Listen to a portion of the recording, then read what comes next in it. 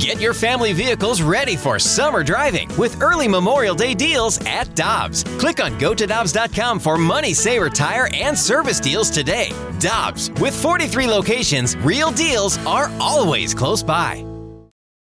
It's only a kick, a jump, a block. It's only a serve.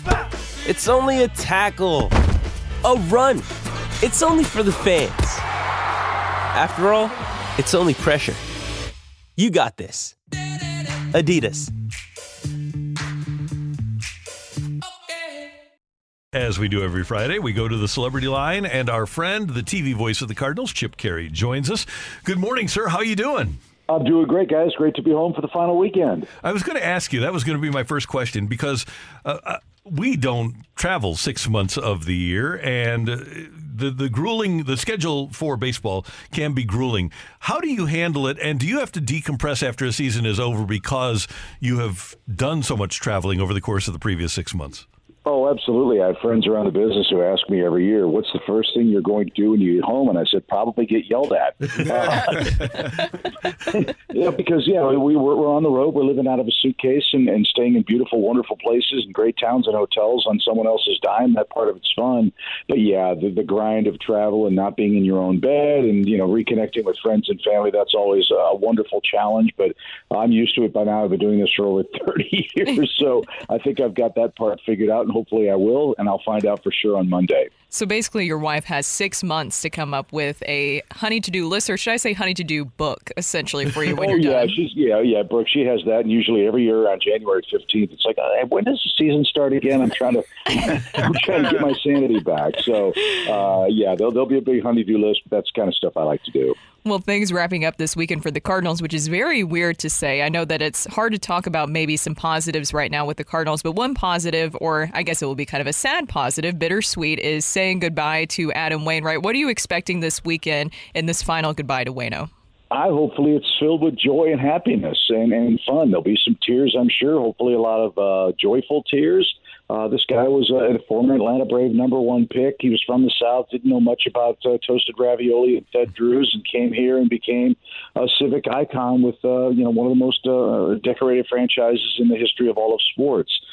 Great civic ambassador, a great ambassador for the team, wonderful father and husband, and obviously a terrific pitcher for the Cardinals. And those are the things that I hope everybody will remember and focus on. We're going to, I'm sure, on our weekend's worth of coverage. And, it's hard to encapsulate an 18-year career in 3 days or perhaps one plate appearance. But I think Adam's at peace with it. I know we're all excited for him as he starts his next chapter in life, and we'll all leave very, very grateful for the contributions he made, not for the Cardinals, but for Major League Baseball as a whole. Chip, we've seen a lot of guys called up this season. Are you surprised that with all the injuries to the outfield, to the pitching staff, that you didn't see some of the younger guys like Graceffo, McGreevy, maybe a Moises Gomez?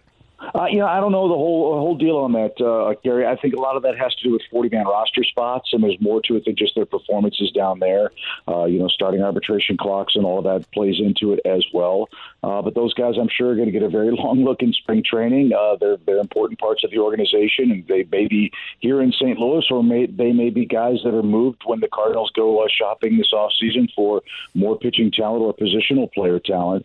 It's good to have options. The options the Cardinals made are the ones that Mo made. Only he knows the reasons for that, but I would assume that roster construction is probably the biggest part of it. Hey, Chip, we've been admiring the Braves, and you worked with the Braves for a long time, and it's really interesting how many guys they just trot out there to play their position every single day. Can you just tell us a little bit, because Brian Snitker very well, philosophically, how do they approach trotting out a lineup every day as opposed to some other franchises? They have guys that like to play and want to play every day and feel like they're letting their team and their manager and fans down if they don't. They sign up for 162. That was a philosophy that Bobby Cox had, and that was not just for positional players but relief pitchers too. He was not afraid to use a guy 3 days in a row if it was going to help the team win, and he knew how to manage that workload. I think that's going to be fascinating to watch from a Cardinals perspective, how that changes here. I think we had a lot of, I don't want to say redundant pieces, but a lot of similar pieces that can play similar positions. And as a result, guys were moving around an awful lot, both in the lineup position and positionally defensively for the team this year. And I think everybody would prefer to have 6 or 7 guys go out there, play one spot, and play 140 times. And ineffectiveness and injury didn't allow that this year. And I know that's something that everybody's looking forward to seeing change next year. Outside of the Braves, is there another team that you're interested to watch and see during this postseason? I want to see all the new teams get in, right? I mean, the Texas Rangers. I want to see the Baltimore Orioles and what they can do. I think the Phillies have a great chance of pulling a surprise and getting to the World Series again. How will the young rookie Dodgers starters pitch? I mean, their whole rotation's been decimated by injury. All those kids and Clayton Kershaw. And then in the American League, is Seattle going to make it? Or the defending champs going to make it? I mean, it's going to be a wide open battle here this final weekend. And of course, Cardinal fans probably pulling for Skip Schumacher and the Marlins to get in as well. And if they can avoid the grounds crew in New York, I think they have a pretty good shot. Yeah, no doubt. Jim, How bad is that? Oh, God, it was terrible. My take it or leave it this morning was, hey, baseball and the Mets are out to get the Marlins, because it wasn't just last night, it was the weekend too, right, where they just let the infield get soaked. Yeah, I guess they don't have the National Weather Service up there or something. All those expensive players, they couldn't afford internet or something. I don't know, but that was a really bad look. And it's unfortunate now because that game, that outcome with the Marlins leading, that's going to mean something. I don't see anybody pulling away by 2 or 3 games here over the final 3 days of the regular season, which means Miami may have to go back to New York and play one inning with a 1-run lead for a game that could be critically important for them, and then go to their next playoff spot. That's just awful, the way that turned out, not just that day, but the earlier game on that series with New York. Chip, this is a guy you got to see often, pretty much every day in the last couple of years. When I say the name Ronald Acuna Jr., what's the first thing that comes to mind? Electric. When he came up as a rookie and debuted against the Reds in Cincinnati and hit a home run in his second or third game, we said, okay, he's a pretty good player, and he's turned from a pretty good player to a superstar to a guy coming back from injury, and he's been able to elevate his game. I can't think of a player who has benefited more from the rules changes. The reckless abandon with which he plays is his personality and his style. He's just a big, giant kid. And I think having gotten married now, he has 2 children. I think there's been a lot more perspective for Ronald watching from up close and now from afar. There's a maturity to his life and a maturity to his game. It's all about the winning. It's not about all the stuff. And I think that's going to make him a very, very exciting and dangerous player, not just for the Braves this year in the postseason, but probably for the next decade, because his era has begun, and he's a joy to watch unless you have to play him. And we've got 150 years of baseball, and he's the first 40-70 guy. I would guess it will probably go another 150 years, and he'll still be the only 40-70 guy. Unless he does it again, which is quite possible in 2024.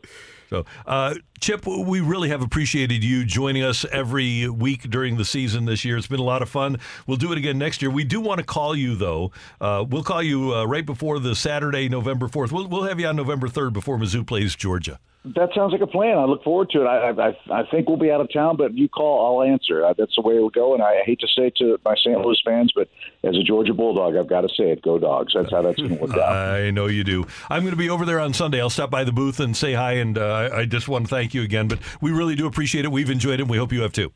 I have as well, and thank you so much for the warm welcome. It's been a great year, and looking forward to even more fun in 24, guys. Have a great offseason. We'll see you soon. You too, Chip. Thank you. Okay. Thank you, guys.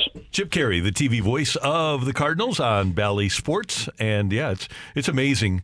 And just talking to people over the years, and it really, the travel affected Jack Buck, and he never stopped because he would go into doing Sunday football and then Monday night football. So he was doing, for September, baseball, and then Sunday football, Monday night football, and the travel never ended for him until the Super Bowl, and then he'd have February off, and then right back at it in March for spring training.